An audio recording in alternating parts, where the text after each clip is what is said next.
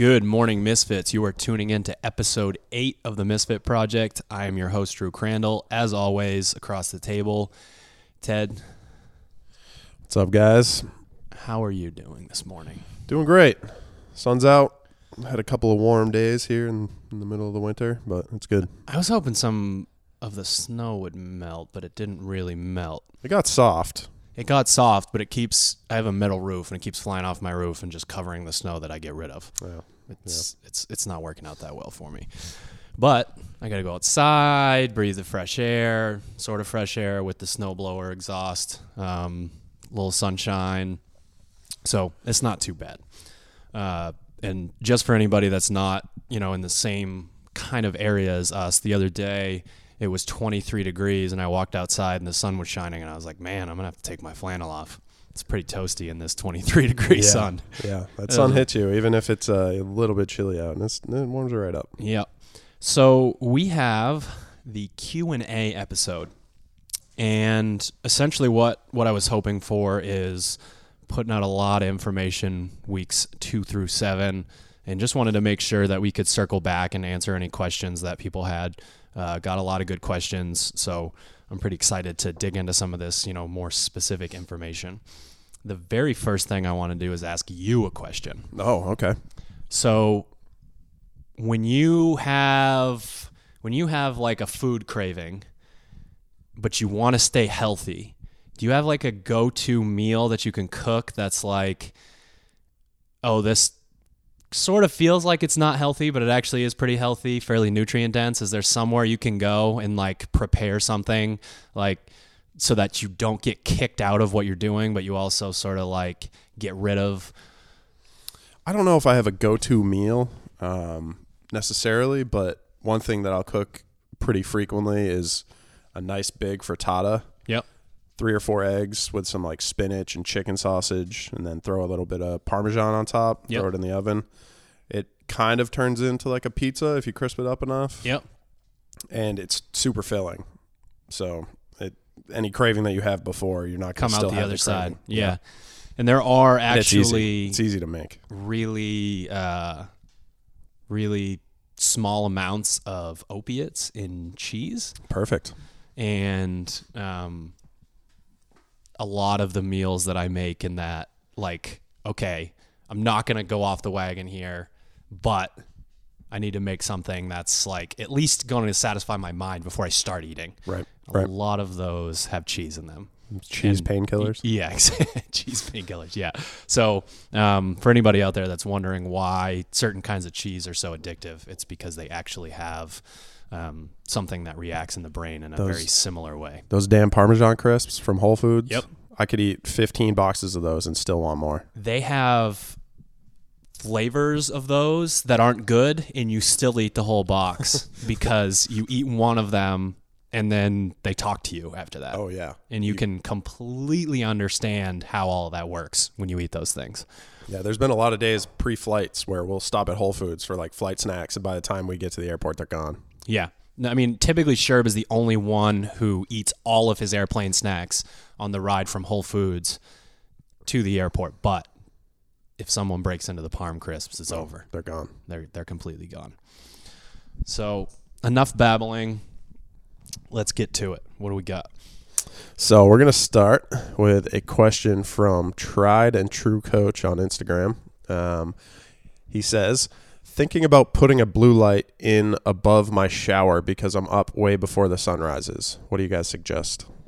So if there is a true blue light out there in a bulb form, I do not know about it. You can buy a blue, the color blue light bulb that emits 0 blue light in terms of the spectrum or wavelength that we're looking for.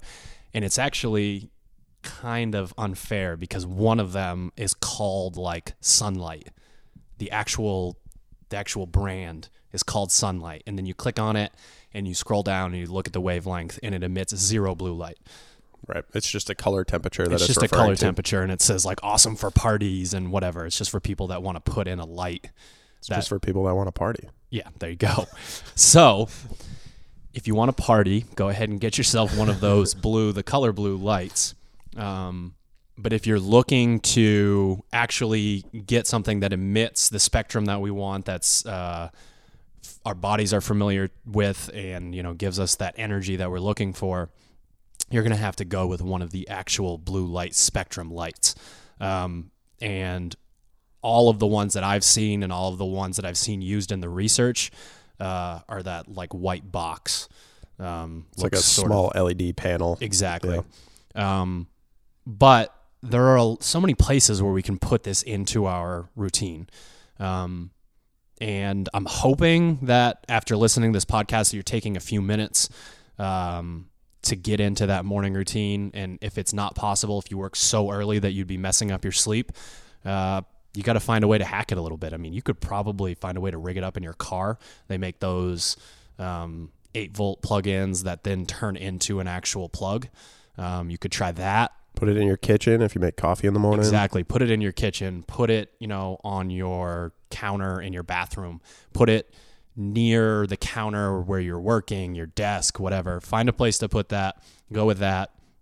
And that's going to be an excellent way to get your day going. But unfortunately, I am not aware of a light bulb that you can screw in. And, we were joking before the podcast started, it'd be extremely unsafe to combine your shower and electronics. So stay away from that. I mean, I suppose if you could figure out a way to rig up like a little shelf to put the blue light on that like shines into your shower. But then you wonder about coverage, right? Yeah. Because could you put it in the exact right spot? You're better off finding a place within the first, especially if you're in a unique circumstance, within the first hour of your day, just making sure that you get into that. So unfortunately, I do not believe that those exist yet. And if they do, please let me know, and we will update you guys on that information. All right, moving on. Next question is from Mahmoud T. El Zayet. How do I know that I'm eating enough with my training? This is actually, holy smokes. So the snow just came flying off the roof, and now the dogs are going buck wild. This is a great question, though. So it's a great question because it's something that you should know. It's also a great question because it forces me to kind of think through it. It's not one of those like black and white answers.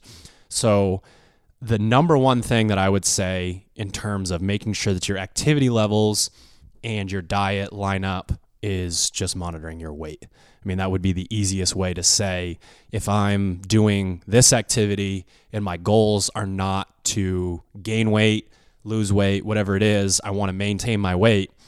If you train a ton and you don't eat enough, you're going to lose weight. So that would be the first place to start, and that's sort of obvious. Energy levels would also be a really big part of it. So if you're doing that, we talked about in the fuel episode, that sort of in-between energy system where you're not going all out for a very short period of time and you're not going long and slow. You're going pretty damn hard for, anywhere from 2 minutes on. That's gonna be a glycolytic area where we're gonna be using glucose. So if you're in that pathway in the middle and you're really finding that, maybe your breathing is okay, but that your actual power output isn't very good, there's a pretty good chance that your carbohydrates are a little bit low. And then the excess on the other side could be transferred back to the weight fairly easily. If you're into sort of the ketogenic thing, you would know you're taking in too many carbs at night if you couldn't get back into ketosis in the morning, or if you're kind of gaining a little bit more weight or a little bit puffier than you're used to, there's a chance that that carb refeed's a little bit high. And then another thing is we have to look at our stress levels, and the easiest way to measure this when we're actually talking about training would be HRV. So if you're doing everything right, if you are going based on your circadian rhythm, you're getting solid sleep, you're doing all of these things that we're asking you to do, you're recovering, you have that sort of 1-to-1 recovery to workout ratio, but you're still, stressed out, you're not recovering, something's wrong, that could be a diet issue as well. That could be one of those things where it's like, okay, I need to up my calories a little bit. So there's no exact answer to this. It's one of those things that's going to have to be intuitive. You're going to have to play around with it a little bit. we can break it down into a very specific thing. Like, I'm not sure exactly what type of training you're doing, but if you do a lot of training, your protein should be somewhere in that 1 gram per pound range. If you're not training quite as much, but you're still pretty active, we can knock that down to 3/4 of a gram per pound. Get into that area, making sure that we're actually, getting those amino acids from the protein back in for recovery. So we can go based on that. And then, a lot of it from there would be highly personalized, whether we are trying to be a fat adapted athlete, whether we are relying on carbs a little bit more. So a lot of it's going to be about, just that thought of what gets measured, gets managed. So if you're worried about whether you're eating enough, the very first thing that you can do to start is make sure that you actually know what you're eating every single day, and then you can make your adjustments from there. All right. Our next question comes from Wampus Cat. I like that name, Wampus Cat. Wampus Cat asks, athletes that are diabetic, big, strong, and fast, how should they eat for performance? So I probably should have gotten in contact with Wampus Cat to ask whether we're talking about type 1 diabetes versus type 2. Okay. I am making the assumption, and I could be wrong, that big, strong, and fast typically would mean not being a type 2 diabetic. That's not always the case, though. Patrick Peterson of the Arizona Cardinals found out like 2 or 3 years ago that he was type 2. So top 5 cover corner punt returner in the NFL. And turns out you can still not just like drink soda, juice, eat candy, and that be your entire diet. That's not. So he was one of those guys like the skinny fat, like he's dying on the inside kind of a thing. Right. And he didn't really know it, but he started having some performance issues. He started, going from the best in the world to almost the best in the world. So those are his kind of problems. So it's not necessarily the case. This could be a type 2 situation. And essentially anybody that's listening, type 1 is typically going to be managed through an insulin pump. The pancreas is not going to do that job for us in any sense. So the insulin pump's going to be there essentially during the day, letting out what they would call the basal rate, like the minimum that you would need to get through the day. And then you would input how much insulin that you would be putting in, around meals and, training and things of that nature. So I would say either way, regardless of whether it's type 1 versus type 2, I would recommend that a diabetic athlete become fat adapted. If we become fat adapted, we don't have to deal with these swings in blood sugar anywhere near as much. And holding body fat is actually more of a problem when we're dealing with something like diabetes. So if we become fat adapted, we're going to be able to pull fat from adipose tissue and use that as energy. Now, it says athlete. So my assumption with athlete is there's going to be some of that glycolytic work that we're talking about. A lot of people that listen to this podcast are CrossFitters. A lot of CrossFitters get on that assault bike and let her rip. Hammer for a minute to 5 minutes at a time. That is highly, highly, highly glycolytic. 400-meter runs, highly glycolytic. So I would be very, very meticulous about that carb window. So when you train in that pathway and you can really feel the energy being sapped from your muscles, it's not like I'm just not strong enough to lift this weight. It's like I went through the proper rest and it's just gone. Normally we would do something with weightlifting like 3 sets of 10 on a movement. And let's say that we got crazy and we decided to do 10 by 10. There would probably be a point in there where your body would be like, okay, you know what? I don't care how much you're resting. I don't care if we get the ATP back in the 3 to 5 minutes. Like, we've gone there. So that's sort of that feeling of I've gone into that glycolytic pathway and I've burned through what I have. So we would have a refeed, and we'll get into specifics on another question on the refeed, but we would want to be measuring, making sure blood sugar got back down within a few hours after that. And then we would want to make sure that we were actually measuring, ketone bodies and staying in that fat adapted window. That's what we would want. We would want to be using carbs specifically as a supplement. And I don't mean in supplement form. You can still eat real food. But it'd be really important to manage that. And you'd want to play around with that as well. And if it's type 1, you have to decide how much insulin is being added to the carbohydrates to push them into muscle tissue. So the person that's dealing with this is probably knows a lot more about how they feel throughout all this. And that's going to be one of those things where you're going to start to personalize things. But hopefully, just that concept of becoming fat adapted, and if you do glycolytic work, being very meticulous about measuring your blood sugar and making sure that you're not spiking it so much that it's not going into muscle tissue and sort of circulating a little bit more, that's when that's going to be a big issue. All right. Next question is from Papan Wilson. She says, what are your views of the Renaissance periodization diet as well as using the Whoop watch versus the Fitbit? I feel like this is a highly commercialized question. One thing that you're going to notice here, hopefully over the course of the next few years, is that I am not going to get into any form of bashing another way of doing something. I'm not going to get into heated arguments and debates with someone that does not agree with what I'm saying. I am in the business of helping people. And I think that RP is also in the business of helping people. I really like the fact that they don't give you macro numbers that are for every scenario. They give you macro numbers that are based on how much you're training. They give you macronutrient timing, which if you've listened to this podcast before, I'm a huge fan of. But I do not see eye to eye with the foods that are being put on the list. And I don't know if these have been updated. I really don't know. Yep. Someone has shared their template with me before, and I'm like, oh, this is really cool that they ask you to do this and do this. And then I saw the food, and it just doesn't make that much sense to me. You guys know that I don't believe that micronutrients and macronutrients are mutually exclusive. They can be friends.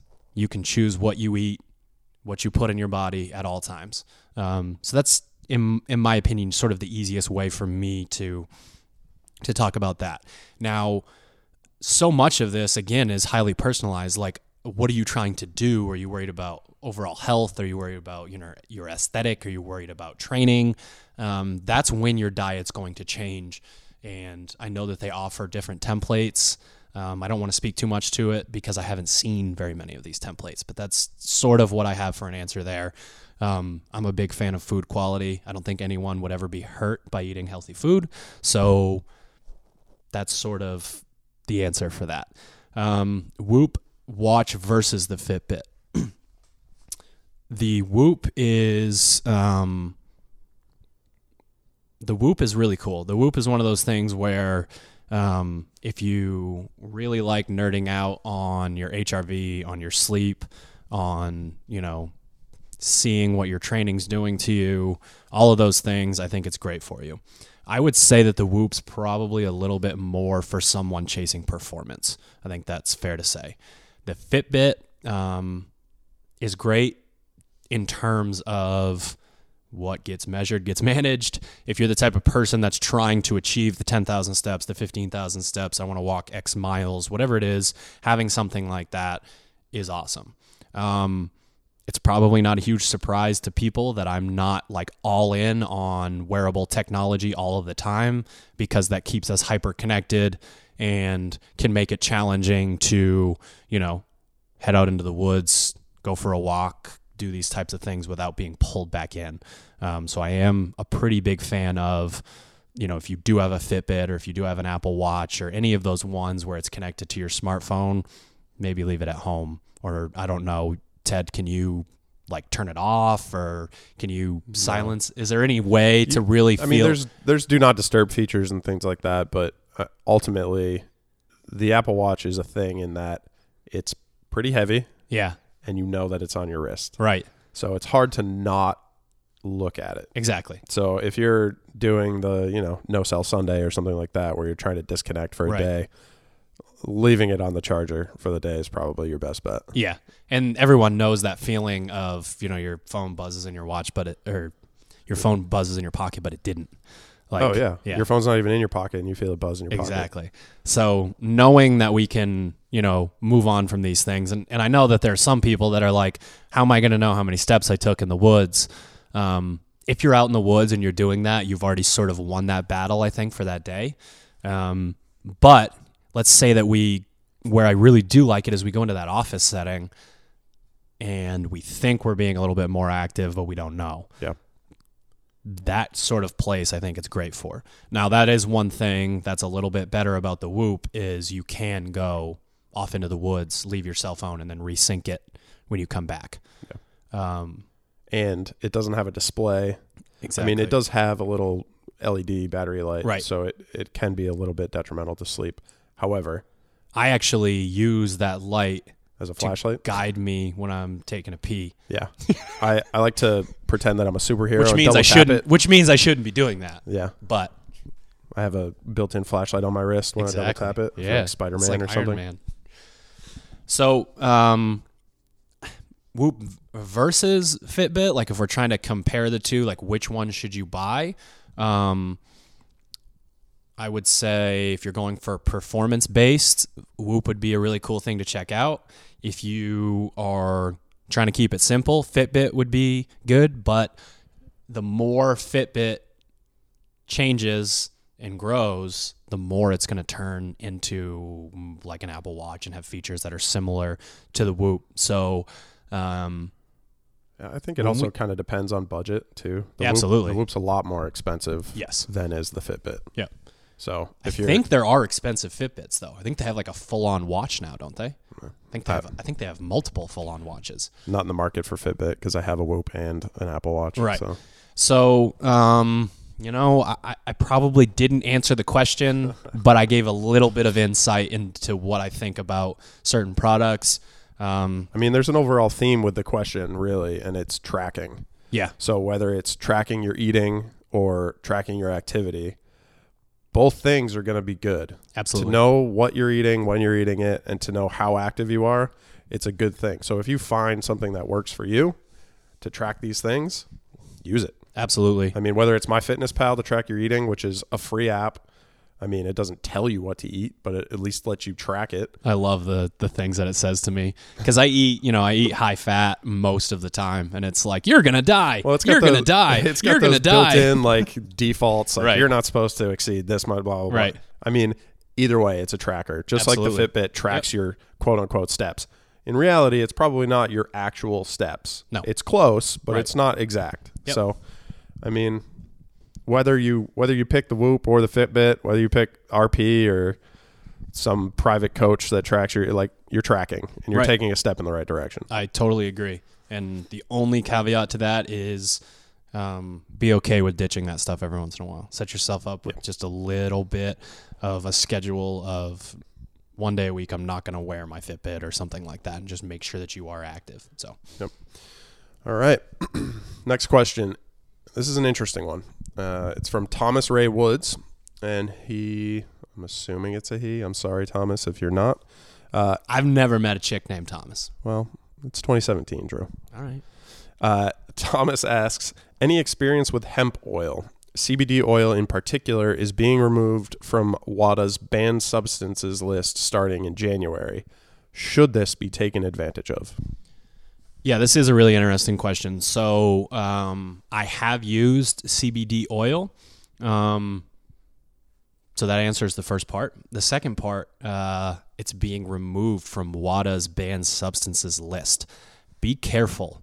There is THC, trace amounts of THC in almost all CBD oils that get measured when they go in through testing. So if you work for a company, if you're like a truck driver or one of those companies where you would get tested, if you're an athlete that would get tested, check with check with whatever governing body is taking control of this, because you could literally test positive for THC, which is becoming less and less demonized and criminalized and all of these things in our society. So people, it's not one of those things where back in the day you would be like, oh, so-and-so wouldn't use THC.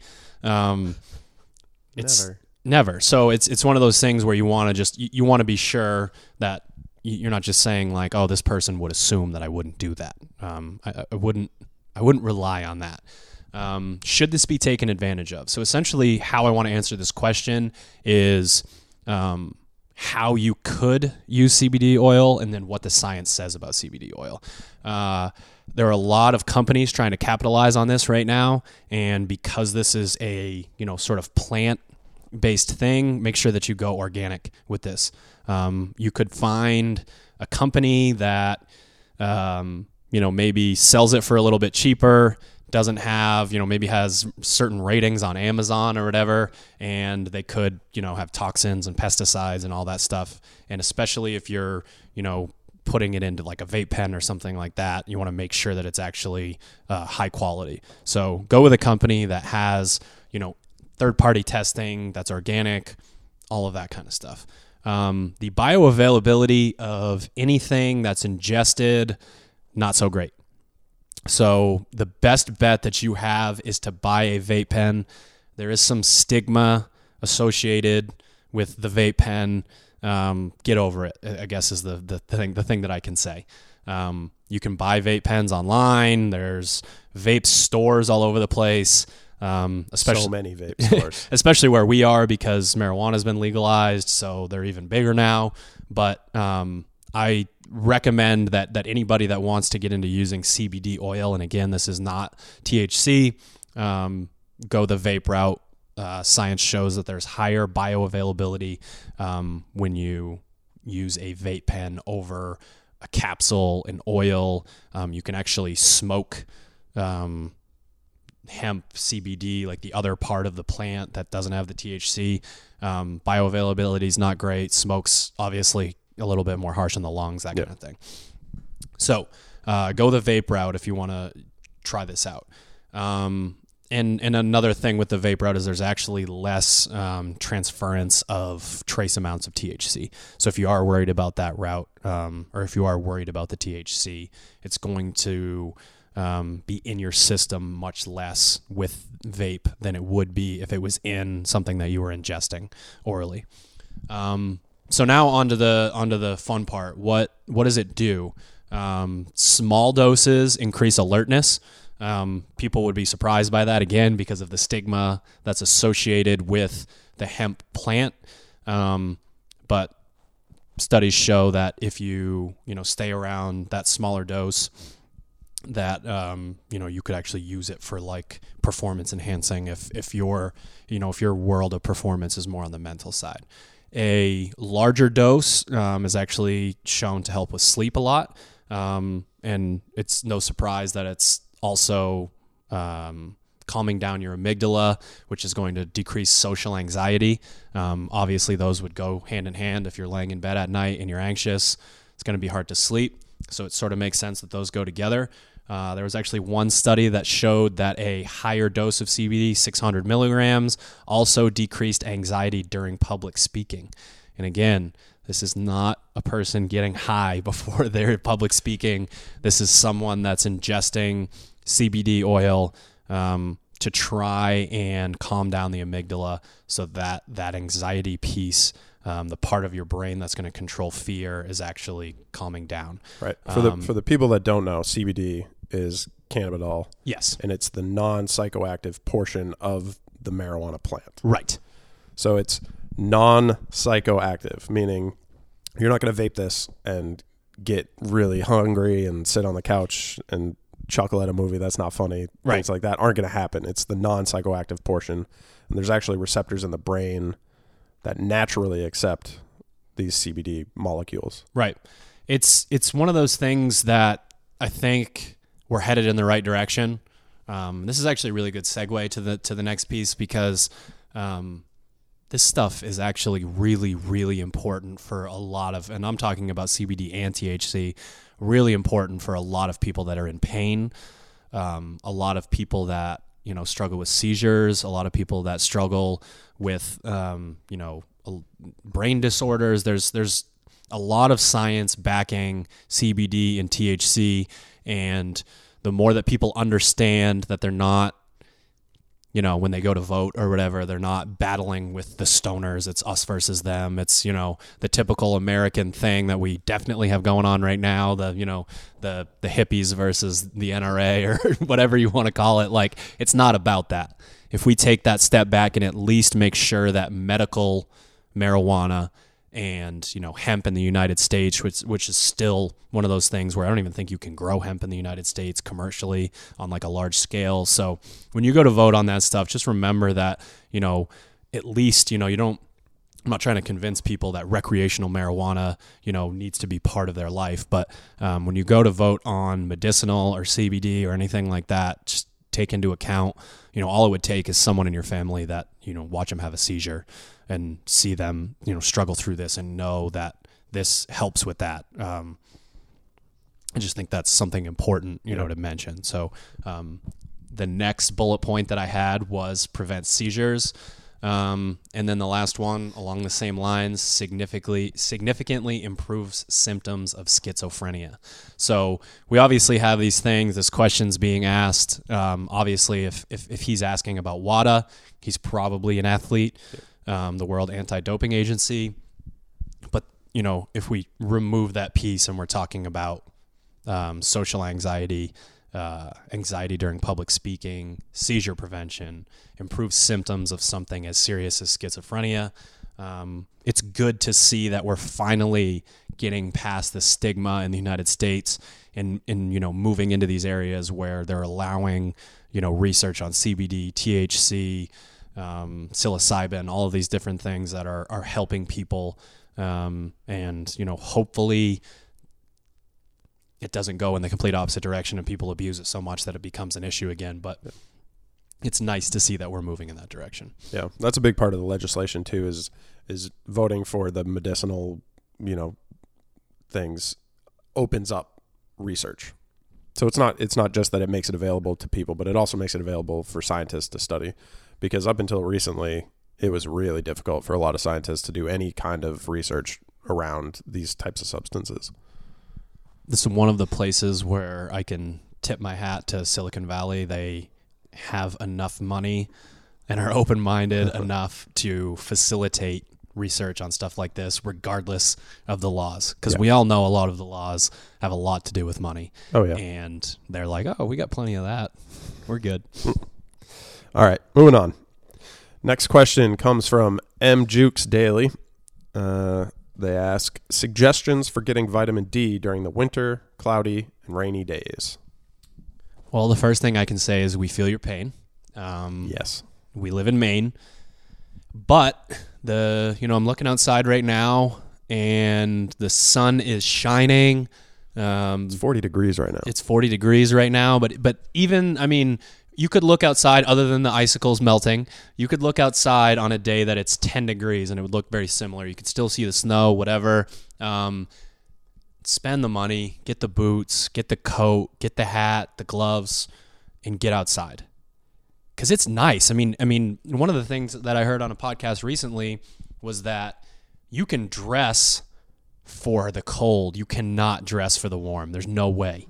There's no way to go outside when it's 90 degrees out and not be miserable during an activity, right? Mm-hmm. There is almost there's almost always a way, unless you live in, Antarctica or something, to dress and head outside on, a winter day and enjoy the fresh air, enjoy, all of that stuff with being outside. So the very first answer to that question is still go outside. I think that's really important to say. Trace back to, the tribes episode, episode 2 of the podcast, where we talk so much about making sure that that's the prerequisite to personalizing your situation. Moving on from that, we already touched on the blue light. We've touched on the blue light in previous episodes. We will touch on the blue light in future episodes. Just make sure that your body is understanding that circadian rhythm piece. We can move on from there to diet. Hopefully, I'm not really sure where you live, but hopefully you have access. I think there probably aren't any parts of the country now that don't have access to cold, fatty freshwater fish. We've been in some, being from Maine, you sort of get judgy about seafood. Yeah. And we've been to some places in the smack dab in the middle of the country and it says like fresh lobster. And we laugh a little bit, but it's probably pretty fresh, right? Hopefully it's pretty fresh. I do know that you go to like the seafood counter at Whole Foods away from the ocean and that stuff's looking pretty good. A lot of it's looking pretty good. Even the stuff that's wild caught. So it's going to be a little bit more expensive, but it's going to be less expensive than your doctor bill, if you're not eating nutritious food. So I would start there. And the last place we would go is just to supplementation. So we can supplement with vitamin D. The research on this is sort of like the research on salt and fat and all these other things where the research, you read an article that sends you in one direction and then you read an article that sends you in another direction. The best thing that you can do here is test retest. So you can actually buy vitamin D testing online now and not through any sort of, insurance, medical, whatever. You can just buy a test that will show up in the mailbox. You prick your finger, you put it on, a slide or in a vial or whatever it is. They give you something, you send it back, and they give you your vitamin D levels. I've seen ones for as low as $40, and I've seen ones for as expensive as $100. So I would do a little bit of vetting. I would make sure that I did a little bit of research on who was doing the testing, but you can get this testing done for a fairly affordable amount. And it's one of those things where you could, wait till you got a little ways into the winter, do your test, play around with the supplementation, maybe you buy 3 of the tests or something like that. A lot of those companies will do 2 or 3 packs or 4 packs or whatever. Get somebody else to do it with you, buy something that's a little bit more affordable, but you would test, supplement, and retest. Do not test, see that it's low, start cramming vitamin D in, and then just assume that everything's where it needs to be, because we don't want to be way over those levels either. And then the only other thing to take into consideration, the bioavailability is really important here. That's why I said fish before supplementation. Our bodies understand the EPA and the DHA and the fatty acids and the actual fat, and the selenium and the vitamins, all of that coming together. Our body sees that as food. It uses it. The really synthetic forms of vitamins, a lot of the time, you see the lightning green pea. It looks like the Mountain Dew that I used to chug as a child. Not so natural. Not something that your body's really doing a great job of taking in. So make sure that it's a company that you trust, and make sure that you're either ingesting fat with it because it's a fat soluble vitamin, or a lot of them have fat right in them. I know that when I used to take like the Pure Pharma, which is now called Puri. They're like, in Europe, you actually have to test your supplements.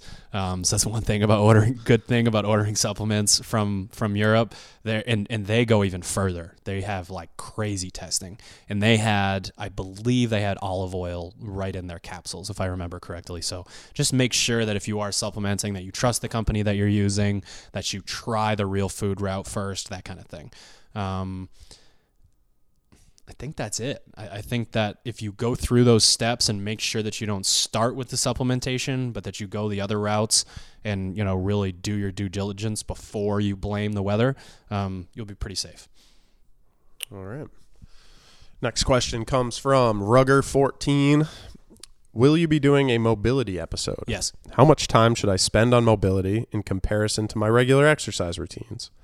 Regarding timing of mobility, should I do it before, during, or after exercise, or pet her times? I don't know what that means. I think that's probably a typo and it's supposed to be other times.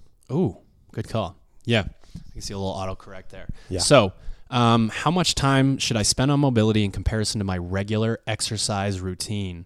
I wish I knew you a little bit better before answering this question. So things to take into consideration: how much are you training, and how much mobility work do you personally need to get into the positions that you need to get into? Are you hypermobile? Are you not mobile at all? A lot of these things are considerations. So the one thing that I will say is everyone's going to benefit from a few different forms of mobility due to what happens on the physiological level, and not even just your muscles and your tendons and all that. So spending time on mobility in something like a ROMWOD or a guided yin yoga situation has a ton of benefits outside of what's happening to your muscles on a mental side. Doing a lot of lighter, like foam rolling, not really digging in too hard, but doing stuff like that releases a lot of serotonin, is a good thing for bedtime routine for a lot of people. I have one athlete who puts on an audiobook, turns his lights off in his room, and rolls on the foam roller, and just is like, you would not believe, I feel like I'm going to like melt through the, I'm just done for. I would fall asleep. Yeah. So he does. And that's his like routine of putting himself to sleep and, ensuring that he's taking care of his body and his mind and all that stuff. So that's actually, a really awesome thing to do. Obviously, the more you exercise, the more you, sort of beat up your tissues, the more work you should do. That's sort of an obvious thing there. There are a lot of people who would make the assumption that I'm a pretty mobile person and I'm staying mobile even without my mobility work. I should be fine. That's all well and good until the injuries come around. A perfect example of someone to look at here would be an athlete that we are friends with and work with, Tola Maraquinho. He is stronger than you. Whoever's listening, he's stronger than you, I promise. He is insanely mobile. He goes to yoga upwards of twice a day. What? He warms up for about an hour before he works out, and I already mentioned how strong he was. Essentially, he would be a world-class weightlifter if he decided to switch sports, and he doesn't get injured very often. Surprise! So being that type of person that has that mindset, I know that I can't give you a specific prescription without knowing you that well, but having that mindset of, I'm going to treat my body the way that it should be treated. I'm going to warm up properly. That's just sort of the mindset that you need to have, and you will know if you're doing it right. You will feel different when you start to work out. You will feel different when you enter the gym the next day. You'll feel different if you have to do multiple exercises within a day. That's how you're going to know. That's how you're going to get feedback of that. Final part of the question was timing. Should I do it before, during, or after exercise, or other times? Before exercise, this is really important. Specific mobility, where we're trying to manipulate tissue, like using a mobility ball to roll out the glutes, the pec smash, anything like that. I really like that stuff as a test retest within my warm-up. So if you are going to be, let's say that you're going to be doing a bench press, you go over to the bench, you start to warm up your bench press, you're feeling tight, you can go over to the wall, you can bias your arm into internal rotation by putting your hand on the middle of your back, the back of your hand on the middle of your back, so that you're in internal rotation, and then you can either go up against the wall or up against the floor and roll out, the front side of your deltoid, your pec, any of that stuff, and then you can go back over to the bench press and try to feel the difference. I think that's really important for the before portion. I don't know how you would mobilize during, but it's funny that part of the question's in there, because I think the best mobility that you can do is getting into the positions that you want to get into and staying there. So although I chuckled at the during exercise, that might be dangerous. I don't want someone to be like strict pressing and rolling out their arches at the same time. But if you're squatting, I love the light barbell on the back or in the front rack. head down to the bottom of that position, just hold. Yep. So many people spend so much time in other positions hoping that the position that they want to get into improves. Doesn't make that much sense. It's got to be both. That's why I love a test retest. I love the holds with, I got to make sure that I do a little bit of couch stretch and then back to the holds, that kind of thing. After exercise, love some static stretching post-exercise for multiple reasons. One, because we are going to shorten those muscles. We're going to create those scenarios where if we did absolutely nothing after, that we'd be in trouble the next day. And because I like that mindfulness piece of bringing ourselves back down, sort of that cool down post-exercise. That being said, with all of this in mind, we will do a mobility episode and we will give you guys some specific stuff. We will eventually get that YouTube channel going where we can say, hey, go check this stretch out. Hey, go check, I don't want to get into voodoo floss right now, but that will be a big part of the mobility episode. So if you're like, what the heck are you talking about? Go check out Kelly Starrett, check out the voodoo floss. That's something that's huge for before. And that would slide into that like specific mobility piece that I was talking about with a mobility ball, that kind of thing. Hopefully that helps. All right. We got a long one here from Eleanorianne. I'm sorry if I butchered that. Any suggestions for someone struggling with multiple health issues, rheumatoid arthritis, fibromyalgia, and also dealing with depression? On top of it, I've developed food sensitivities. It's been a tough year trying to get myself moving. Figuring out an easy eating plan and having enough energy for a stressful job as a single parent. I have days when getting out of bed is a victory, and yes, I'm talking to my doctor. I appreciate the motivation. I have walked to Starbucks with the dog rather than driving, and I'm trying to do small things when I can. I miss being more active. I was working as a personal trainer 5 days a week at one point and 50 pounds down when I had more time and money. I know I can do this. So I think that it's important at the very beginning for me to say two things before I get into specifics. Number one, you started to answer your question at the end of your question, and I think that's a powerful piece there. Hopefully you've heard the first episodes 2 through 7 of the podcast, and you're starting to incorporate some of those changes. A lot of the times we know the answers to these questions. We just need that support system and that motivation to actually kick ourselves into gear. The second piece is the fact that you're not alone here. You're talking with the right person right now, because for me personally, I'm looking through this and I can associate the personal health issues that I've had both physically and mentally and on a digestive level. I can associate with absolutely everything that you're talking about. And when I learned that I was not a beautiful and unique snowflake, and that it wasn't just all about, me personally and my feelings, and that it was literally about my health, and it was something that I could change and something that I could do something about, that became very empowering. So understanding that the conventional medicine model that tells us you are the way that you are, this is how it is.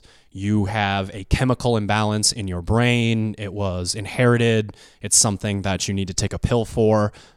Science is telling us otherwise.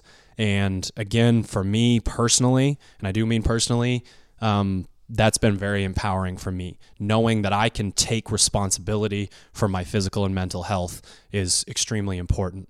Now, what do we do about it? There's a lot, I hate to keep saying it, but there's a lot of information in episodes 2 through 7.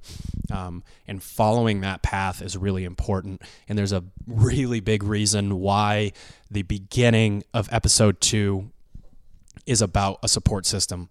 Tackling something like this alone, it just doesn't work with our biology.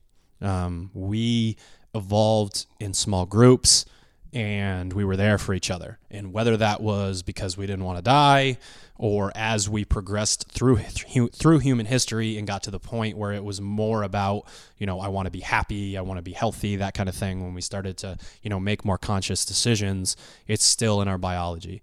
So I would say that motivation piece, you're starting in the right place. Listening to this podcast should help. That is our job. That's what we're trying to accomplish. We are trying to motivate people. Yes, we want to give you action items, but we also want to motivate you. We don't want to just say, here's a little bit of info, good luck. We want to say, here's a little bit of info, here's why you should do it. And then we're going to say it again next week. And then we're going to say it again the week after that. And we hope that this stuff starts to click and you start to gain a little bit of momentum. But it's really important, again, to understand that you can personally take responsibility for this stuff and make changes, real changes in your body chemistry, real changes absolutely everywhere. This is not something where you just are the way that you are and you can't get out of this. You absolutely positively can, and understanding that you can and accepting some responsibility for that is not one of those things where I'm saying this is your fault, but you can change it. And that's just so powerful. It's so powerful to understand that we don't have to take that diagnosis and say, well, I'm depressed. This is just who I am. I'm depressed. I have insomnia. I have all these issues. From a scientific standpoint, they're all connected, and we can make some very serious changes, improve our life, and then before you know it, you're not dealing with as much of it anymore. Yeah. One thing that I'd like to say, and I've gone through physical changes, and part of this question says figuring out an easy eating plan. One thing that you have to do is know that sometimes it's not going to be easy, and giving yourself a little bit of leeway. If you slip up, if you mess up on one day, you eat something that maybe you shouldn't have eaten, know that it's okay, and getting your body back on track with eating is really, really easy. Your body's really quick to adapt. So if you have one bad afternoon, it's not all lost. The next day you get to start over fresh. So give yourself a little bit of leeway, keep yourself accountable. And like Drew said, you can do it. You just have to do it. You have to take the power into your own hands. Exactly. And we've explained in previous episodes why those other things happen, why the parts where it's not easy happen.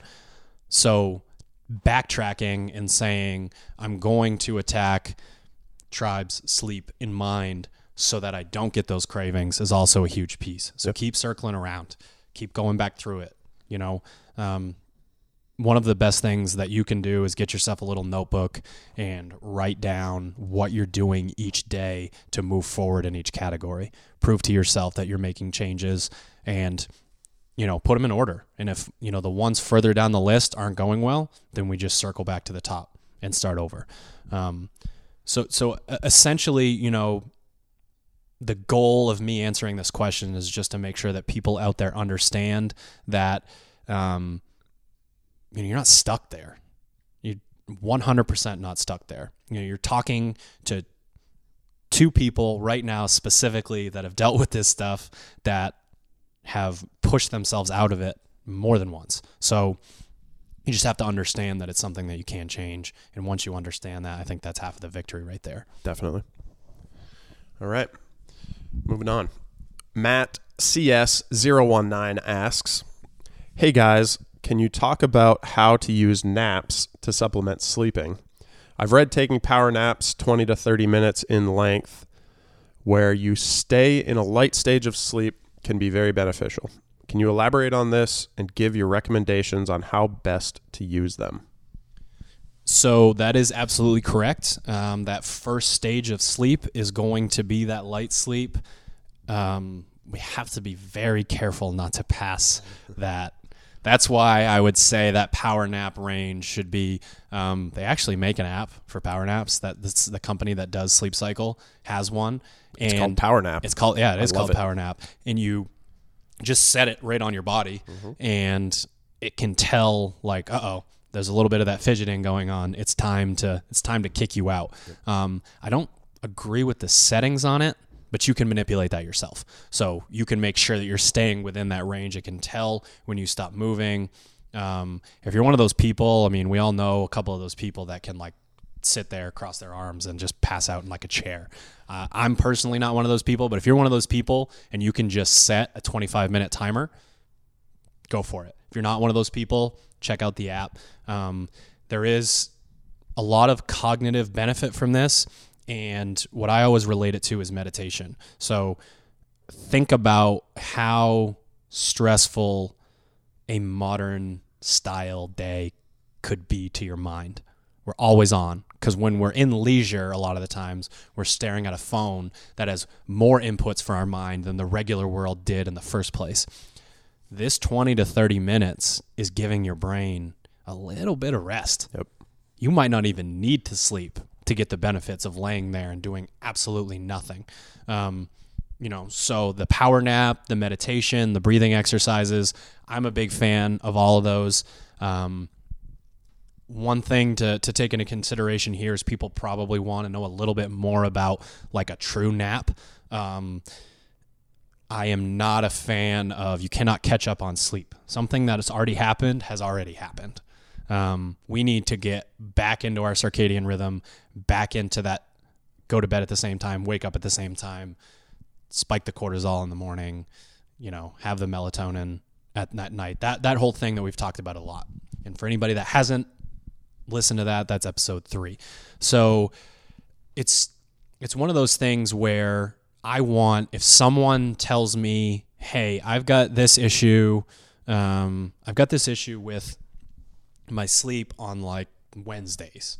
I know for a fact, based on my schedule, that I'm only going to get 6 hours of sleep, whatever it is.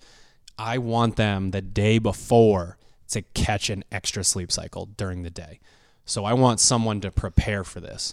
And if you care enough to be listening to this podcast and you care enough to ask questions, a lot of it's about athletic performance. You should care enough to know when you're going to go to bed, when you're going to wake up. You should be able to schedule that fairly easy, at least for a few days. So that would be that full 90 minutes. But we have to be careful. You don't want to kick back into, we go the 90 minutes, we're in the safe zone for that 20 to 30 after a little bit, but then we get back into that zone where you wake up and you have no clue where you are. You feel like you've been traveling a time machine. It's the worst feeling It's in the world. such a weird feeling. So you have to be careful with that. So I would say the power naps, err on the side of do not make it to that 30 minutes with the actual catching an extra sleep cycle, because you're not going to sleep as well, or you're not going to sleep as much, I should say. Just make sure that you don't kick it into that like full, once we get into that hour and 20 minute range, that's when we're going to probably have some issues. So I don't know if the science is there, but that Power Nap app for me is outstanding. Yeah. Outstanding. The ability to set the short timer, fall asleep for, 15, 20 minutes and wake up super refreshed is huge. I had 2 full-time jobs from like 2009 to like 2014 maybe. And I would do one when I would go home to change, and I don't advise this first part, shot of espresso, power nap, and then, I'd be rocking. Yeah. When I woke up. So it's something that did work well for me. Obviously, now with the information that I have and knowing after doing 23andMe that I metabolize caffeine in a way that's not good for, I would not want to do the espresso portion. But the power nap. Yes. Do it. All right. Next question comes from Saturated Matt. Does eating a large meal within 2 hours of sleep affect quality? The answer is yes, but it depends on the actual window specifically. So when I looked into this, the research, it puts, it's in a range, but it puts it around 90 minutes. So you're done eating, then you have 90 minutes, then you try to go to bed. That's the latest scenario that the research is going to show. And one of the biggest pieces here is hypoglycemia. So I'm asking so many people to take advantage of the fact that we're more insulin sensitive at night. That means carbs. And that can mean hypoglycemia. And we can actually get asleep and get kicked out of sleep. So that's going to be one of those things where once our body catches up, it's going to be like, hey, what's up? What are we doing? What's going on with this blood sugar up and down? Like, what are we dealing with? So a lot of people will say after that big carb meal that they actually have that crash and it can help them sleep, but then it's going to screw up sleep quality. Right, because it's going to kick you out. It's going to kick you out. And that's something that man, that's almost worse. Getting kicked out of sleep is almost worse than not being able to fall asleep. It's one of those phenomenons where it's like, what's causing this? There's got to be some sort of physiological effect that's kicking you back out. It's essentially not allowing you to get into deeper stages of sleep, and it's allowing something like a car driving by or a dog making a noise or something like that to kick you out. So that's typically what's going to happen there. With that being said, I'm all about that 2 hours of downregulation, and there shouldn't be any eating within that window. So I would kick it back to the 2 hours. That, to me, with the research and with the mindfulness aspect, that evening routine that we're going for, I think that puts us at a really safe spot. One of the things that's important here is, if we're worried about that hypoglycemia piece, one thing that's helped a lot of people with sleep is like a spoonful of almond butter before they go to bed, because so many people become so dehydrated throughout a day that they don't really have that salt in their body. So that can be a portion of it. And we can also control our blood sugar a little bit better with fat. So if we have a little bit of fat before we go to bed, we can sort of even that out a little bit, get our bodies back into fat burning mode, and then we can ride that wave of our body using fat as energy a little bit longer. Cool. All right, next question from Nicole Crandall. It's a family affair here. Heyo. What should nutrition look like around the workout window? You've said a few times to save carbs for dinner. If I work out in the morning, is that still what you recommend?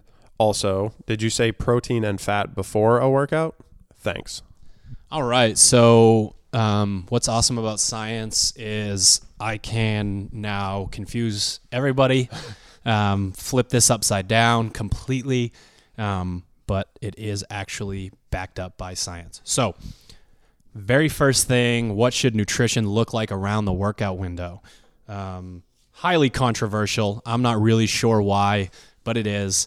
I like people to save that post-workout shake for about 1 hour after. And if you do that glycolytic work that I'm talking about on the assault bike, on the rower, 400-meter run, repeats, sprints, whatever it is, you will know exactly why. You will feel it. You will feel why you should not drink the shake if you understand rest and digest versus fight or flight. If you go all out in a workout, you can set your watch, and 45 minutes to an hour and 15 minutes is when you're going to be like, whew, okay, I'm alive again. I'm okay. That's that range where we are going to want to finally give our body some nutrients. And what people don't understand is that this is actually the exact same reason why you want to save the sauna for post-workout. We are stressing out our bodies on purpose. That's what exercise is. If we try to cut that window down, that's less growth via exercise. So if I try to say I want to completely stop dead the second after I work out and introduce a bunch of stuff into my bloodstream through food, we're doing a bunch of things wrong. We're not riding that wave of stress. We're not coming back down in the way that our body likes to. There's also testosterone and human growth hormones circulating post-workout. Our body is not going to be able to handle. So you're either not getting the benefits of the shake, or if your body works really well, it's actually going to kick that stuff out of your bloodstream. We don't want that either. So that's why we want to wait. And I wouldn't be so meticulous about, oh no, it was an hour and 15 minutes. It was an hour and a half. The research just isn't there for this perfect magical time. We've essentially just worked out, and our body wants, some protein, some amino acids. It wants, if we have the carbs and we have the creatine, I'm talking 5 grams of creatine, 20 to 30 grams of carbs, that is going to help that insulin spike put stuff into our muscle cells. So we want all of that to happen. But the timing, once we are finally back in rest and digest, is not that important. I like a meal another hour after that. Now, I know based on a lot of people, they go to work, then they go to the gym, then they go home, and I'm telling them they gotta have that 2-hour window of not eating. They're like, listen, I don't know what sort of magical 35-hour day that you have, but I don't have that. And all I say in that regard is do your best. So make sure that you personally are, back down somewhere in a mental and physical state where you feel like you can digest. And skipping a post-workout shake every once in a while is not a big deal. It's real food's more important. Getting a meal in is more important for the micronutrient benefit than it is to have that protein shake. Obviously, someone who talks about food quality is the most important thing is not going to tell you that the most important part of your diet is a powder that comes in a bright bag with advertising all over it. That tastes like cake. Exactly. So don't worry too much about that stuff. Do the best that you can. Intuitively, you are going to understand whether you feel like you can digest food and whether you feel like the food is messing with your sleep. Really try to ask yourself these questions once you feel like you have the proper information. The second part of the question, you have said a few times to save carbs for dinner if I work out in the morning. Is that still recommended? No, it is not. And because of the new research on fasting, like flipping this completely upside down for the morning workout people. So essentially what the research says, and this actually makes sense to me, that fasting should line up with our circadian rhythm. So essentially don't eat when it's dark. Our bodies actually react a little bit better to our fasting window being later in the day than in the morning. I am not personally ready to switch my personal routine to that because the fasting has a ton of benefits regardless of when you do it, and it works really well for me to not have to worry about that stuff while I'm working. So don't take this as it's either or. It could be both. So what we would do is we would actually start that fasting window in the evening and ride it back to the morning. So when you woke up, that would be close to when you're ending your fasting window, which is obviously different than how most people do it, but the science says that's actually a little bit more beneficial. So essentially what I'm trying to say here is you're not screwed if you're working out in the morning because you're getting a benefit that I'm not getting on this side, and I'm getting a benefit that you're not getting on the other side. So it's all good. So what do I mean by flip it upside down? I mean still stick to that shake 1 hour and then that refeed, that amount of carbohydrates, whether it's as small as 50 to 75 grams or as much as like 200 grams, that would be in that meal, depending on what your activity level is, what it is that you're doing. And then we do what I would normally do for a, breakfast. I do in air quotes because I drink bulletproof coffee. It's not really a meal. It's got a lot of calories, but it's not necessarily a meal. And then that fat and protein meal to end the day. And it's a little bit more important for that meal to be, very nutrient dense. So that would be a true, like, high fat, moderate protein with the vegetables and all the colorful stuff to make sure that all of that's getting in there, because you're going to be continuing on with your day. You're not going to sleep at that point. You're going to be continuing on with your day. You're going to want that for mental acuity and all that. Pre-workout in the morning, I do not recommend going like 100% completely fasted into high intensity exercise. Fasted cardio is fantastic, really good for your body in a bunch of different ways. But if you are, again, going into that glycolytic area, and you're just, the morning is tough. You got those cobwebs. I always marvel at the people at the gym that do the 6 a.m. class and beat me in the workout. It's like, man, that takes something, because almost all world records are set in this weird time frame. It's like 2 to 5 p.m. or something like that, when our bodies are riding that testosterone, cortisol wave. It seems to be kind of the right spot there. What I recommend pre-workout in the morning would be caffeine is great to help. MCT is great because what MCT does is it actually bypasses the process where it could be put into adipose tissue and goes straight into circulation for physical or mental energy. So it's one of those things where, as a pre-workout, and be very careful with your dosage, it's, a lot of people call it disaster pants if you go straight to the like 1 to 2 tablespoons of MCT of the oil and you haven't tried it. If the oil does bother you, the powder is actually a lot easier on your stomach. The problem with the powder is this gigantic scoop is 7 grams of fat versus a half of a tablespoon is 7 grams of fat with the oil.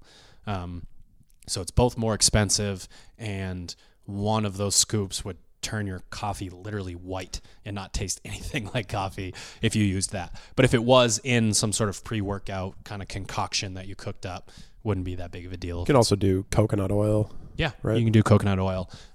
Also have to be safe with that. Rocket fuel, yes. So MCT, a little bit of caffeine, and then if you are struggling from a muscular standpoint, making sure that you're taking in some amino acids. The research shows that essential amino acids, there's no way I'm going to be able to list out the 8 essential amino acids right now, but if you go on to Amazon and type in essential amino acids, EAAs is what a lot of the supplement companies call it. If we go caffeine, MCT, EAAs, you should be pretty safe pre-workout in the morning, and then you can kind of get into your nutrition after that. And I wouldn't worry, especially if it's a low amount of MCT, of that being inside of or at the end of your fasting window. You're not really doing a whole lot to kick yourself out of that, especially if you're jumping into workout. So I think that answers all 3. All right. So we started the questions, and we are now finishing the questions with a question from Tried and True Coach. What are the actual benefits of the pink salt in your water? I just started doing it because you said to. I would be interested to hear what's actually going on.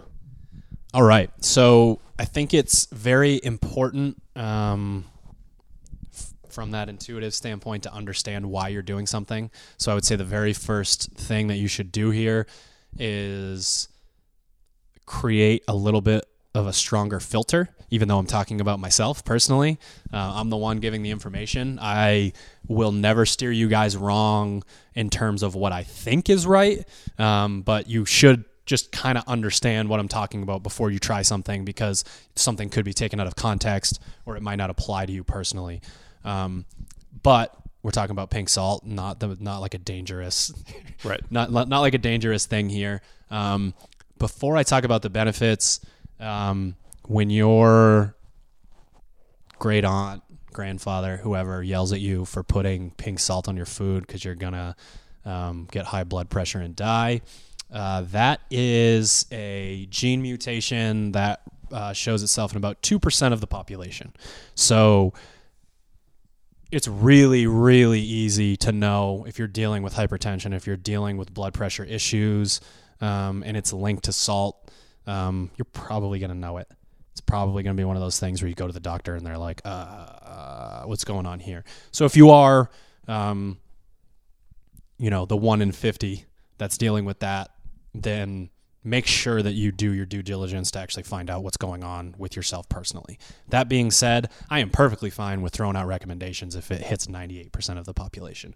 So from a morning routine standpoint, we wake up and our adrenals are helping us create cortisol so that we can once again follow that thing where the graph of the cortisol starts high, goes low. The graph of the melatonin starts low, goes high. They work together in unison. One's present, one's not present. That's how our body is supposed to work. We can use, the pinch of pink salt. Some people recommend a half a teaspoon. Some people recommend a teaspoon. When you get into the teaspoon area, it's disgusting, in my opinion. You're probably looking at like a 32-ounce glass of water, to dilute it so that it actually just tastes kind of like a little salty. Yep. Essentially, you're doing it wrong if you feel like you're drinking ocean water. Like, because a lot of people, when I give them this recommendation, are like, "You kidding me? That's disgusting." And I'm like, "You can't really taste it." Like, you put, like, for me, I put a little bit in 16 ounces twice in the morning, and I can't really taste it. And I can tell when I've put a little bit too much in. It's like, ugh, that's not good. So if it's gross, you're probably putting a little bit too much in.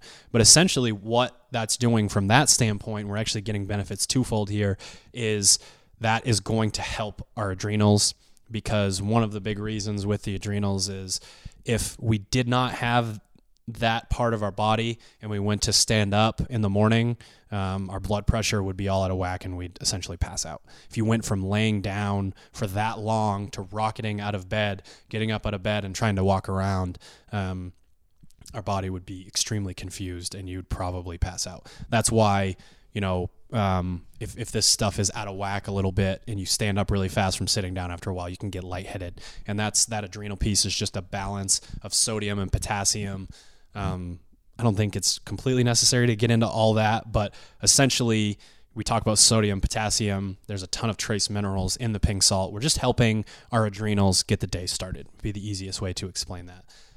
The other piece is water and electrolytes can be fuel for a ton of metabolic processes, and we go through, if we have a good night's sleep, we go through a lot of that. That's why we become so dehydrated in the middle of the night. That's why we become dehydrated in the morning. So we're trying to rehydrate, and there are a ton of trace minerals, super scientific, a ton of trace minerals in Himalayan pink salt, and essentially we're just making sure that we're not diluting all the electrolytes in our body. Just circling back to the fuel episode, more is not always better with water. We can actually flush our body of electrolytes. If our pee is clear, then that means we are flushing those out. So we want to make sure that we're either putting this pink salt on our food, or we're putting it in our water if we feel like we need to be ingesting a lot of water. And, a lot of the electrolyte powders and tabs and all that stuff have artificial colors in them, have, artificial sweetener, all these other things. So if I can take something that's cheap like salt and just put it in my water, I'm good to go. And yes, I am recommending pink salt for cooking in your water, all that different stuff. It's going to help a lot. It's much, much different from a mineral standpoint than the garbage that they put in that blue container with the dude with the iodized table salt. Yeah, the dude with the umbrella. It's getting rained on. So a lot of health benefits from the pink salt, but the adrenals are what we're looking for in the morning and throughout the rest of the day. It's just about hydration. All right. That's it for questions. I think we did it. So in closing here, we can do these episodes as often as you guys want us to. So as we start to put out other information, as we start to go into a more traditional route for the podcast where we talk about just a specific topic, or we go interviews, if we get to a point where you guys are like, whoa, pump the brakes, what are we talking about?